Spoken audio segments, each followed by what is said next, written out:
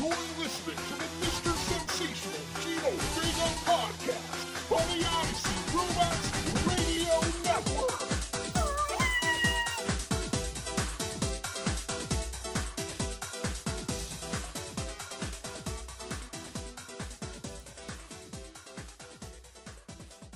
Oh my gosh, folks. It's me. It's Mr. Sensational Gino Vega, attempting to come to you with very special episode 57 of the Mr. Sensational Gino Vega podcast on the IC Robots Radio Network. And folks, I'm not even going to try to tell this story again because I've told it so many times now that I probably have like 3 episodes worth of lost episodes out there in the digital abyss. But starting last week, I was beset with all kinds of technical problems as I sit here in the Sensational Recording Complex, attempting to get you, the tens of ones, more phenomenal Gino Vegan audio content. I was beset with problems involving my recording program crashing every time I tried to save, thereby losing hours of work. I was beset by, when saving would work properly, horrible static appearing on my vocal tracks, to the point, so much static that I could not, in good conscience, release any of that content under the exacting quality control standards we have here in the Vegaverse. So between those two problems, I attempted to record episode 57 5 times last week. And after time number 5, you see, with an improvisational show such as this one, when you do that first take, there's always the possibility of a golden take, at least golden by Gino Vegan standards, let's put it that way. Once you have to go back and try to recreate what you improvised a second time, now the best you can possibly hope for is that elusive silver take. And then once you've circled back and you're trying for a third time, maybe you can eke out a bronze take. And after that third time, there's nothing after bronze, right? You're left with a gradation of crap takes moving forward. And once I get to take 5, look, I know there's lots of social pressure, lots of cultural chatter out there that the best type of person that there can be, the best we can hope from our human existence, is to be this person that just continues to get up once they're knocked down and it just doggedly perseveres their way to becoming president of the United States or CEO of a multinational corporation or an astronaut or some amazing lofty thing like that. Although when you think of some of the people that are presidents and CEOs and so forth, I think it's more just kind of like dogged stupidity and lack of self-awareness where they just kind of bludgeon their way there. But in any case, we culturally prize this supposed idea of never giving up, never quitting. Well, I will tell you this. Mr. Sensational Gino Vega marches to the beat of a different drum, as the cliche goes. He's a loner dotty, a rebel. And Mr. Sensational Gino likes to enjoy life, likes to have a nice, calm, measured life among his meager things that bring him happiness, among the people in his life that bring him happiness. So when something becomes so trying, so irritating, so aggravating, I need to give myself a little space. And so I had to punt episode 57 to this week. I don't enjoy doing that. I would love to chat with the tens of ones on a weekly basis, but you know, once the concussive blows are starting to noticeably cause CTE, noticeably cause brain damage, once you're to that 5th take, it just seemed prudent to live to fight another day, which I guess is another term of go-get-emness, of championshipness, right? I mean, sometimes you gotta live to fight another day. So that's what I'm doing here today. Today started off, though, with more crashing, more static. The static I figured out, I finally just realized it was time to use a different cord for the microphone, for the old blue snowball, the orange blue snowball microphone. That seems to be doing the trick.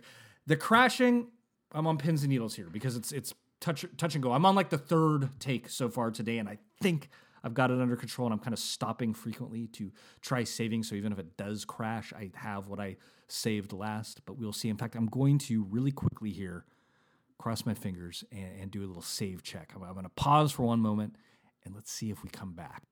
And hey, we are back. So we've made it through 5 minutes so far. I'm going to pray to the podcast gods that this continues, that I can actually get to you. Very special episode 57, much anticipated by the tens of ones. Episode 57, 2 weeks and untold takes. Episode 57. So getting down to brass tacks. What are we going to talk about today on episode 57? Well, I'm going to start off talking about something that I talked about at great length last week, and I'm going to try to revisit it because I think it's still as pertinent as anything spoken about on the Mr. Sensational Gino Vega podcast can possibly be pertinent. Let me just take a real quick break aside. For some bizarre reason, you're either new to this show or listening in a vacuum, which I find very hard to believe on either case. But just to throw it out there, this is the Mr. Sensational Gino Vega podcast, a podcast where we sensationalize the everyday. I go delve deep into the guts, into the innards, much like we'll soon be digging deep into those pumpkin innards to just pull out those seedy, stringy pumpkin guts to create a jack-o'-lantern. So too do I dig into the existential innards of my soul to dig out those mundane strands of my ordinary average life and examine that filament to look for those bits and specks that I can turn into some sort of content to share with you, the listener. So basically, we are a show about an average schmo sitting in his living room talking about what he's been up to lately. And we come to you by way of the IC Robots Radio Network, a podcast network that offers up this show as well as our flagship show, the world's famous IC Robots show, hosted by the big boss of our show, IC Robots himself, as well as GeekFest Rants. So go over to your preferred podcasting platform, look up IC Robots Radio, and click like, subscribe, etc., and we will be together forever, or until you unsubscribe, I guess. Anyway, where were we? Okay, so what I've been up to lately. So I'd been having a hard time coming up with content for the show for a while because I wasn't really doing much. I didn't have a lot going on in the day-to-day other than doing chores around the house. And I guess every now and again a story will come down the pike regarding chores around the house, but I don't know. So honestly, I felt like I've been floundering lately, just grabbing at straws. I'm already grabbing at straws to come up with content for this show, so I was grabbing at like less than straws. I was grabbing at toothpicks to try to come up with content. But about 2 weeks ago, I guess it was now, I went to an event. And when I really stop and think about it, I believe this was the first kind of relatively large-scale public event I have attended since the COVID-19 pandemic began. I could be wrong, but I can't think of anything else I would have gone to. But here's the thing. So I was thinking about this. I was already going to talk about this event last week. But then at the time that's passed, I listened to the most recent, as of the time that I'm recording this, episode of the world's famous IC Robots show. It was the episode where he opened up some Ghostbuster 2 cards. But on that episode, which I think dropped, I'm recording this on a Tuesday, the show will probably release tomorrow on a Wednesday. His show that I'm referencing came out last Monday, but you can still listen to it now on the IC Robots Radio Network. IC Robots talked about going to a comic book show, comic book sale, not a full-scale convention, but a place where lots of comic books were being sold in Berkeley, California. And then he had some attendant visits and adventures in the Berkeley area while he was there. But in any case, he was talking about going to it, and he was talking about how, I believe, if I remember correctly, that for him, too, that was, if not one of the first kind of larger-scale public outing he'd had since COVID-19. I could be wrong. I can't remember exactly. But in any case, no matter what, first, third, fourth, we're still... For those of us that lived in areas where large-scale things were not really a thing for a year or more, it's impossible to not be going to stuff and have it be relatively new again. The thing that's strange for me, though, as I'm just not an event guy in general. I rarely attend larger public events. When I go out, when I socialize, my socializing is like I'll go down to the local cigar bar and hang out for a while. So it's like, you're socializing with people, but you're socializing with maybe like 5 to 10 people. It's not like a big crowd, which I guess is weird in its own way because it involves more direct contact with other people. But at the same time, there's only a small group of them. It's different than navigating a large crowd. However, when you navigate the large crowd, you're probably not really interacting with people. In any case, when Icy Robots described going to the comic book sale, he mentioned feeling like a little bit off while he was there because it's relearning how to navigate the public event space. And when he said that, it suddenly occurred to me, I hadn't really thought when I was at this event that I attended that I hadn't been to one for a long time. But when he said that, I kind of thought back. I was like, yeah, that was sort of weird. But then again, it's always weird when I go to stuff because I go so infrequently. So what did I go to?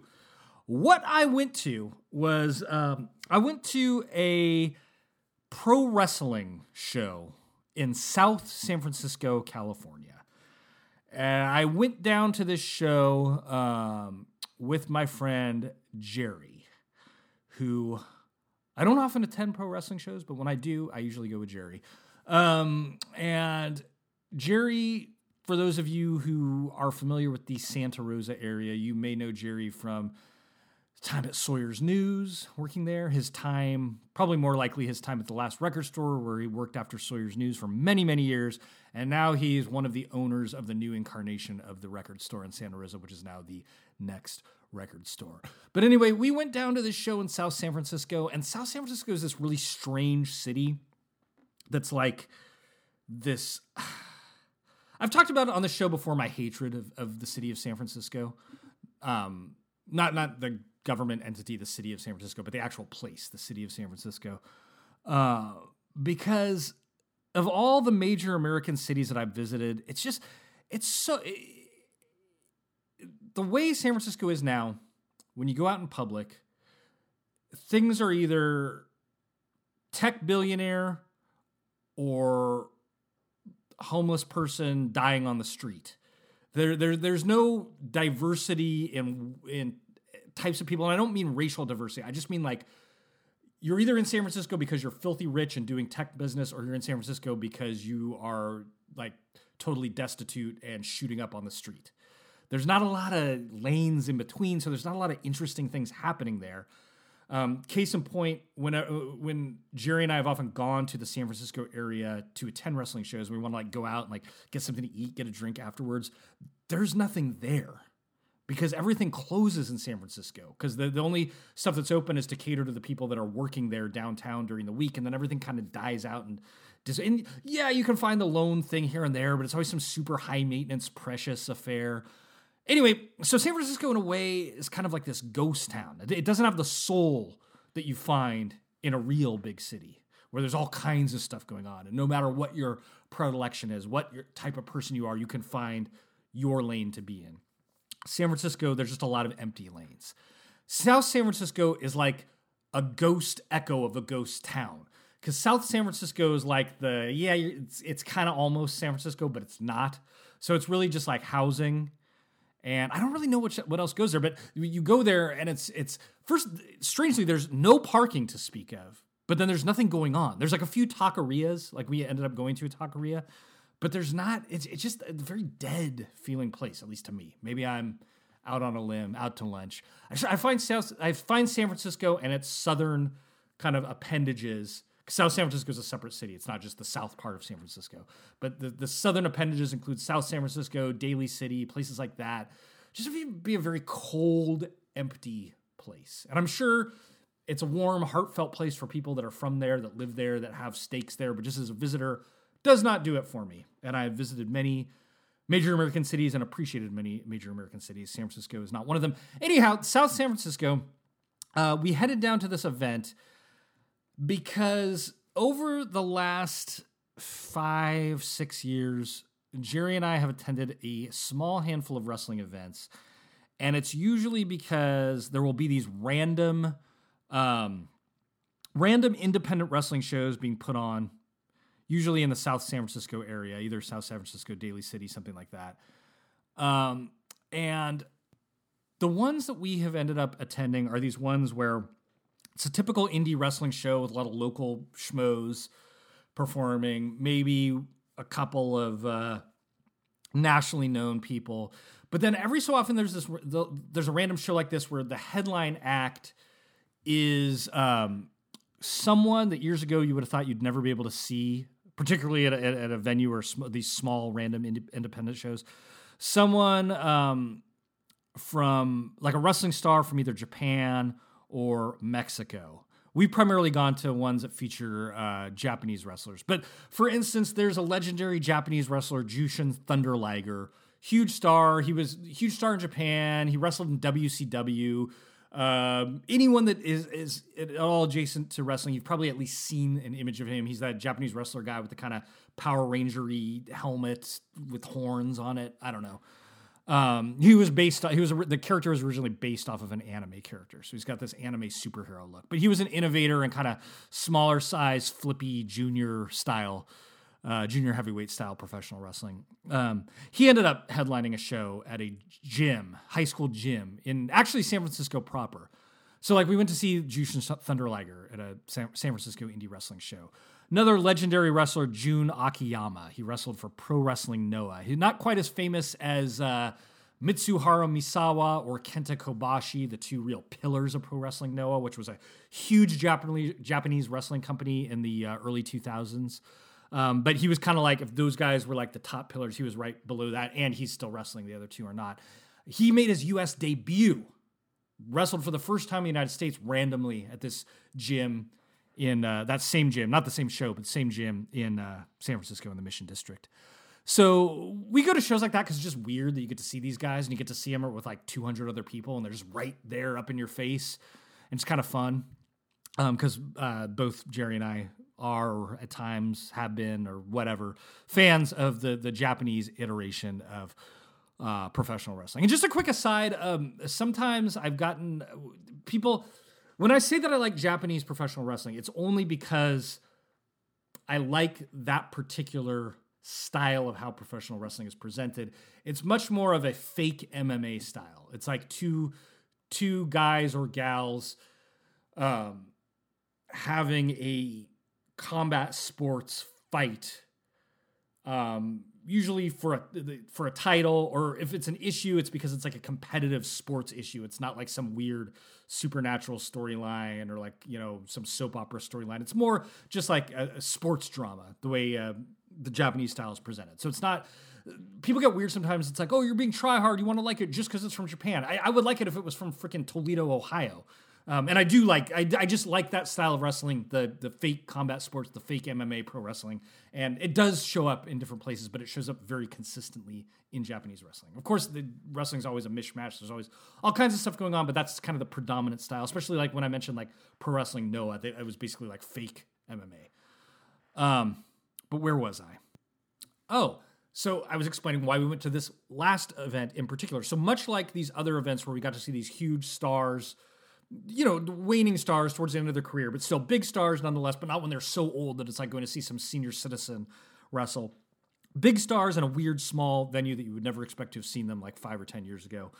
For whatever reason, there's just a lot more of this thing happening now where there's some kind of connection where Japanese stars are showing up at random small indie shows. But wrestling's become kind of just like globalized, internationalized, outside of WWE where they're still very insular and do their own thing. Everyone else in wrestling kind of at this point has sort of come together where all these styles are colliding and you're seeing all kinds of weird matchups and working agreements between companies that you wouldn't have expected, again, 5 to 10 years ago. So this event that we attended a few Fridays ago was at a bizarre banquet hall upstairs in a building in South San Francisco. And it was a show, speaking of fake MMA and real MMA, headlined by probably, if I had to pick, my favorite professional wrestler of all time. Not necessarily my favorite one right now in this time and space, but just all time, my all-time favorite. professional wrestler Minoru Suzuki. Now, Minoru Suzuki, he started off in kind of the early... He started off in what they call shoot-style wrestling in Japan, which was still, quote-unquote, fake, predetermined professional wrestling, but it was before MMA existed in kind of the UFC format that we know now, but it was professional wrestling that was trying to emulate that style, trying to be like showing two guys, not doing like running the ropes and jumping off the top rope, but doing more kind of like realistic looking submission holds, kicks, stuff like that. He started off wrestling in that style. And then he actually started off fighting in what was one of the earliest professional wrestling organizations, an organization that still exists to this day, Pancrase. Pancrase Hybrid Wrestling. It was where Ken Shamrock came from Pancrase. Who else fought in Pancrase? Boss Rutan, if you're familiar with him, fought in Pancrase. Minoru Suzuki, of course, fought in Pancrase. Masakatsu Funaki, founder of Pancrase, he also has a luminary in Japanese pro wrestling. But anyway, so Minoru Suzuki is this he's 50 years old now, can still go, still in physically great shape, but he's also got this great character where he's this kind of like mean, nasty guy with weird hair. Google him if you haven't ever seen him before. He's had some exposure on U.S. television because I believe, and in fact, I know for a fact, he's been on AEW, All Elite Wrestling, on TNT and TBS. Lately, he's been doing some shots on AEW. But part of that is he's in the United States right now, so he was doing this tour of weird indie shows, and this was one of those shows. He was the headlining act. There was no way I could really, in good conscience, not go see him because this guy has been one of my favorites, if not my favorite, since late 90s, early 2000s. And here was a chance to see him up close and personal, but I didn't realize just how up close and personal it would be. So just to paint a picture of what indie wrestling shows are like, independent wrestling shows, meaning a show just put on by some random Jane or Joe Schmo and their crew of Schmo friends, versus a show put on by like a professional wrestling promotion with lots of money behind it, blah, blah. These shows take place in random, boys and girls clubs, rec centers. Like I said, this one was like a weird wedding banquet hall with like tropical images painted up at the top of the walls. And just really like dated looking inside. The typical, that's quintessential indie wrestling venue. So yeah, some kind of gamer nerdy folks run the show, and they're usually affiliated with some local wrestling school. So there's usually some guy that thinks he's like a big time wrestling promoter in there, but he's just a dork putting on a show for a couple hundred people. And then the people that attend these shows are usually like the nerdiest of the nerdy wrestling nerds, because you have to be pretty plugged into wrestling to know these shows are happening near you. So it appeals to like the most comic book guy, as it were, wrestling type fans. If you ever want to feel like the coolest dude in the room, just head on down to your local indie show. Not that I think I'm a cool dude or anything, but I'm just saying. So yeah, it's a show with a bunch of dorks sitting in folding chairs. And I'm one of these dorks going to these shows. I'm not really trying to put on airs here.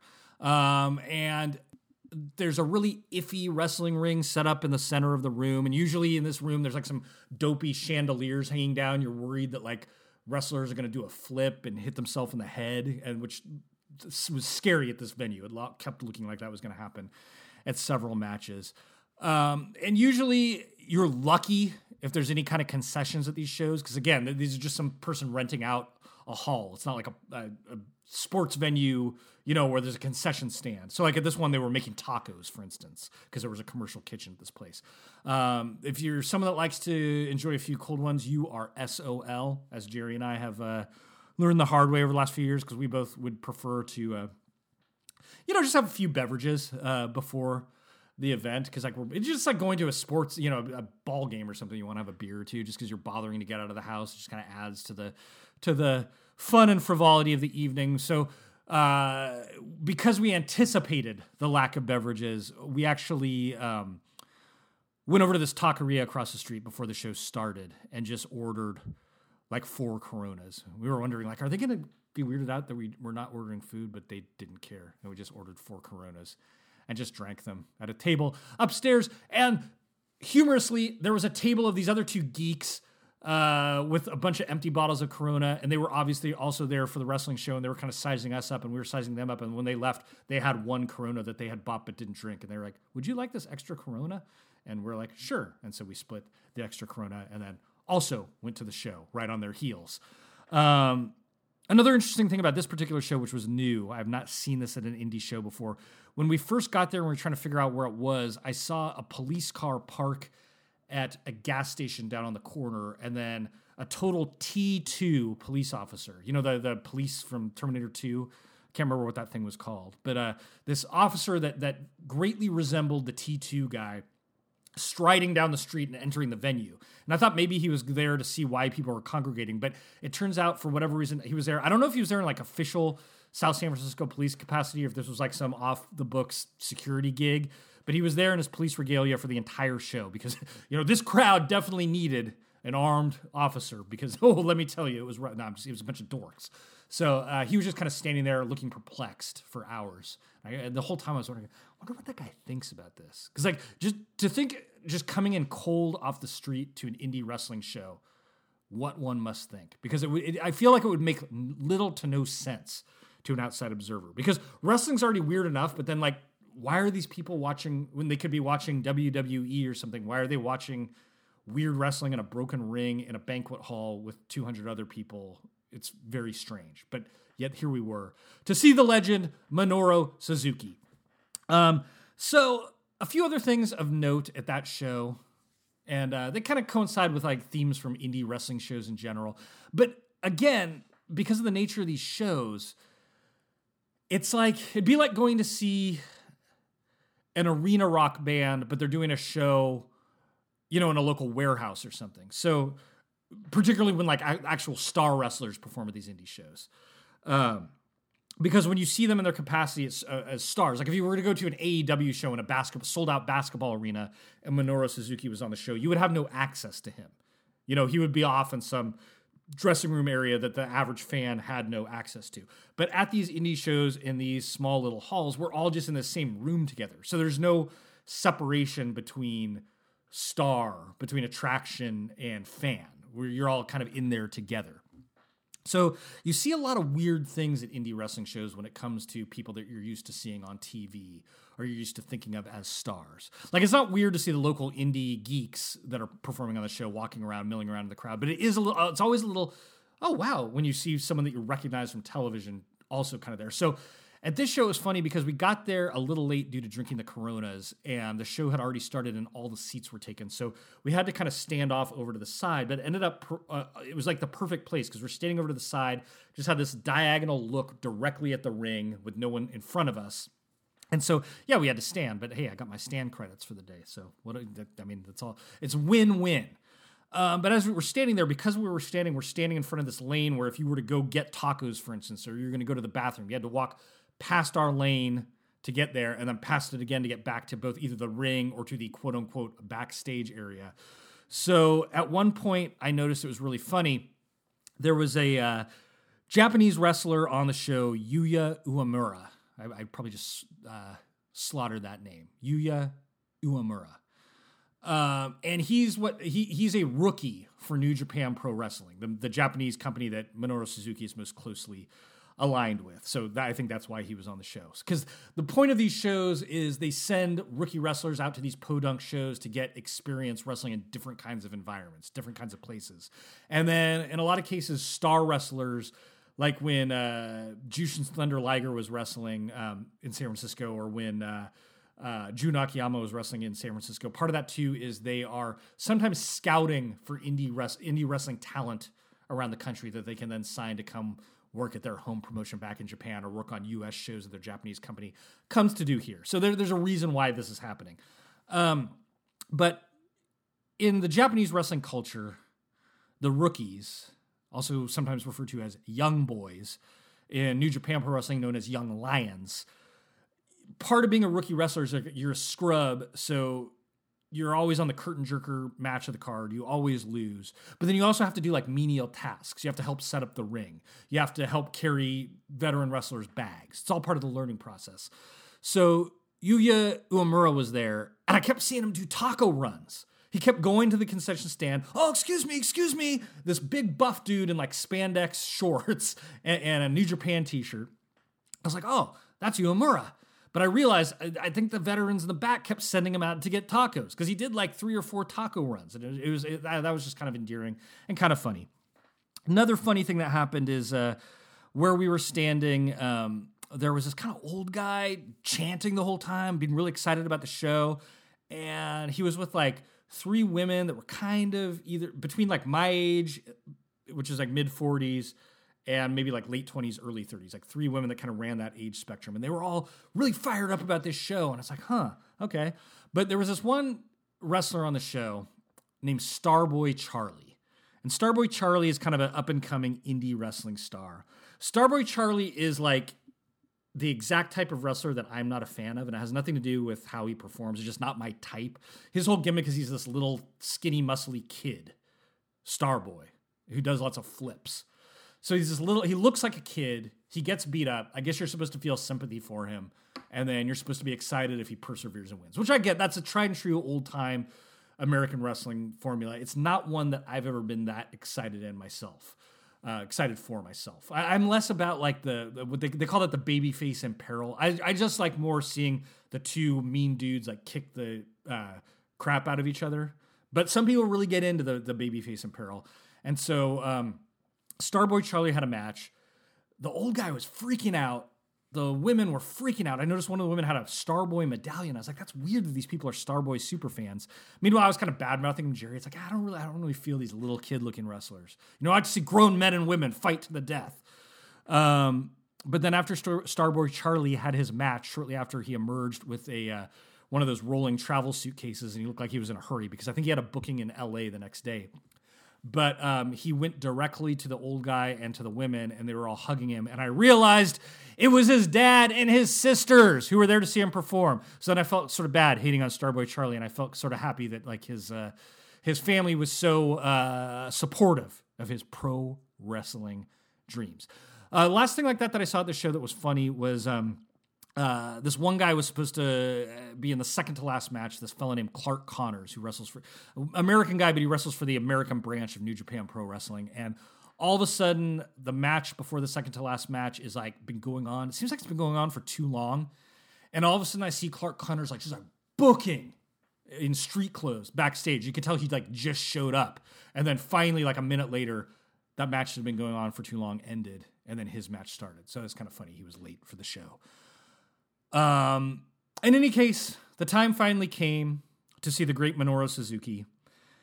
And I had mixed feelings about the whole night and about seeing him, but I'll get to that in the finale here. I'll just say the match, though, seeing him, it was great because when Jerry and I have gone to see other legends in the past, they're definitely there in legend mode. And what I mean by that is they are there for you to see them and be excited that you saw them, and that's it, and that's all. They're not going to be killing themselves in the ring. They're usually in some like 10-man tag team match, so they barely actually have to be active in the match. It is really just the novelty of seeing them. That's how it was with Liger. That's how it was with Jun Akiyama. I forgot on that Jun Akiyama show, also he was there with the legends Ultimo Dragon and Tajiri, who are both famous wrestlers in their own right. And none of those guys really did anything. It was just like, oh, hey, yeah, Ultimo Dragon, Tajiri, and Jun Akiyama. I got to see you guys. But they didn't do anything. Most of those guys, too, are kind of shot. They're not really... Akiyama's still good. But in any case, they weren't trying to set the world on fire with their actual in-ring performance. Now, Minoru Suzuki, with this guy named Daniel Garcia, who's an up-and-coming American wrestler, they had a full-blown match that could have been on any major wrestling pay-per-view. Like they did a full-blown Minoru Suzuki match, include lots of hard hitting, kicking, dropping, people being dropped on their head, just violent, brutal, fun match. I know that might sound weird, but if you're a fan of Minoru Suzuki, that's what you're there to see. You're there to see hard chops, snarling, meanness, hate. It's a very cathartic experience. But part of that involved their match, their fight, spilling out into the ring. And when you see this on TV, the wrestlers will spill out in the ring, and then one will like throw another one towards the crowd and will oftentimes gesture for the crowd in that area to move out of the way. You know, and then the crowd moves out of the way, and then they fight directly in front of them, and there's usually like a bouncer or something trying to keep everyone back while the two wrestlers fight right there in the middle of the crowd. Well, I'm sitting there, and I see them come out of the ring. I think, whatever. Then all of a sudden, I was like, oh, they're getting closer. They're getting closer. They're getting closer. And I realize Minoru Suzuki is like half a foot away from me, doing a thing with his arm, telling me and Jerry to get the F out of the way. And he proceeded to, we did get out of the way, and then he proceeded to beat up Daniel Garcia right in front of the folding table that we were standing in front of with my jacket folded right there over the folding table hanging there. And then they proceeded to brawl, and I was standing right there, and I was able to film the entire thing while watching it, of course. You got to be in the moment. Must be in the moment. So, you know, I had the camera filming, but I was actually watching it with my real eyes. So it was the best of both worlds. Organic and cybernetic. One in the same cybernetic individual, as we all should be, I think, in the year 2021. But anyway, yeah, I could see the sweat pouring off of their bodies. I could see Minoru Suzuki's face right up close. There's no way, unless I just got really lucky and went to some New Japan or AEW show, but I've been to New Japan shows, and it would be very hard unless you were extremely lucky and had extremely expensive tickets to get that close to someone that I hold in that high regard as a performer, as a legend. So it was pretty special. It was a very special moment. It was not one I was expecting. And it was the capper of a very surreal night with, again, returning to a group activity, a crowd activity. I wore a mask the entire time, and I didn't even realize I was wearing a mask the entire time, so I really don't understand the reticence about masks. I mean, God only knows if they help or not. I mean, I have to assume they must, because everyone around here pretty much is back to doing group activities, and our case rates are not particularly high or anything, and they really, for as much as you might hear on the news for, oh, there's all the crazy mandates, the biggest thing is you're supposed to wear a mask when you go indoors places here, and most places do it, some don't. It took nothing away from my enjoyment of that evening wearing a mask, so I do not understand what all the hubbub is about. It's the most insignificant thing you can do that might be helpful, but I also realized from going to that thing that I really don't fear COVID. I don't know. I know some people that are, I'm not a COVID denier. I know people that are just, oh, it's not real. I'm not getting the vaccine. I know people that are like, oh, you're going to drop dead if you go outside. How dare you go into a crowd? I'm just kind of like, yeah, there's this gnarly disease that exists. Thank God, due to the miracle of modern medicine, I have a vaccine that seems to be relatively effective at getting a serious case of it. And I'm cool with doing minor mitigation stuff if asked to. So yeah, I don't know. It was weird to be back. I'd had a lot of dreams about being in crowded events, and this was almost being like in a dream because it was in this weird, surreal-looking banquet hall, seeing a super famous guy that I've looked up to for years right in front of my face beating up another human being. It was weird. It was fun. I will say the one thing about these indie shows and seeing those kind of sites, it's like a double-edged sword for me. Not so much seeing the match up close, because that was just awesome, but seeing how the sausage is made, seeing the guy show up late, seeing the guy being reunited with his family, having all that like star power, all that mystique sucked out of these characters. On one hand, it's cool and it's fun because you get to see stuff you wouldn't think you'd normally get to see. On the other hand, like I say, it's a real mystique sucker. So I guess at the end of the day, it doesn't matter if the trade is worth it because mystique is pretty much gone from this world with the advent of the internet and all that stuff. There's no, the whole reason I grew to love Minoru Suzuki, for instance, when I was young, was because of his mystique, because he seemed like he really was this mean, nasty, creepy, seedy pancrase fighter from the back alleys of Tokyo. Now we know he's just a nice guy who will sign your autograph and blah, blah, blah, and it's all an act. And we knew it wasn't all an act back in the day, but every year another layer of that onion gets away to where, again, there's no, like I said about these indie shows, there's no barrier, there's no breakdown between star and performer. And I know some people really like that because it should be egalitarian and everyone should be the same. But at the same time, I just wonder, it seems like out there in the world, out there in popular culture, it's very hard in this day and age for new stars to be created. Like when I see teenage kids, I've talked about this on the show before, the bands that they're all into are bands that were big when I was a teenager. In wrestling, it's like the older guys that are still the stars. It's very hard, seemingly, to create new stars. In MMA, it's hard to create new stars. And part of that, I think, is because of the loss of mystique in the world, because how can there be stars when When you the consumer are the star. You the fan are the star. And I guess there's a part of me that just misses the day of just unabashedly just being in awe of these stars that were so different from us, so removed from us.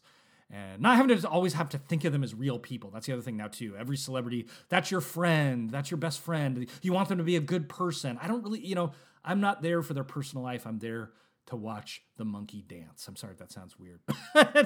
That's the long and short of it. And dance Minoru Suzuki did. So at the end of the day, what does it matter? I had a great time. But I've also had my going out to events satiated for probably the next year. I'm cool to just sit at home and watch stuff on my TV, or maybe go down to the old cigar bar. Folks, this went long, but part of it is just because it took me so long to get here. But get here I did, so I guess the show's back. We're back on track. We will be back next week with very special episode 58. I've got a new segment cooked up, folks. We're going to be taking a look at, line by line, the original Masters of the Universe figures. I was inspired by ICU Robot's recent talk about Faker.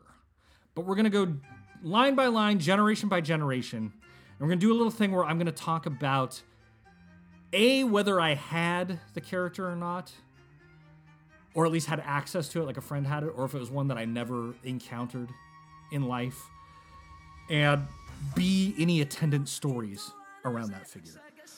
I don't know if this will be a one-shot thing or if it'll be a segment that persists for a while, because I got to sit down and I got to look at the list. I got to see how much content there is, but that's definitely something we're going to be talking about next week. I'm glad you were here this week. Thank you for bearing with me.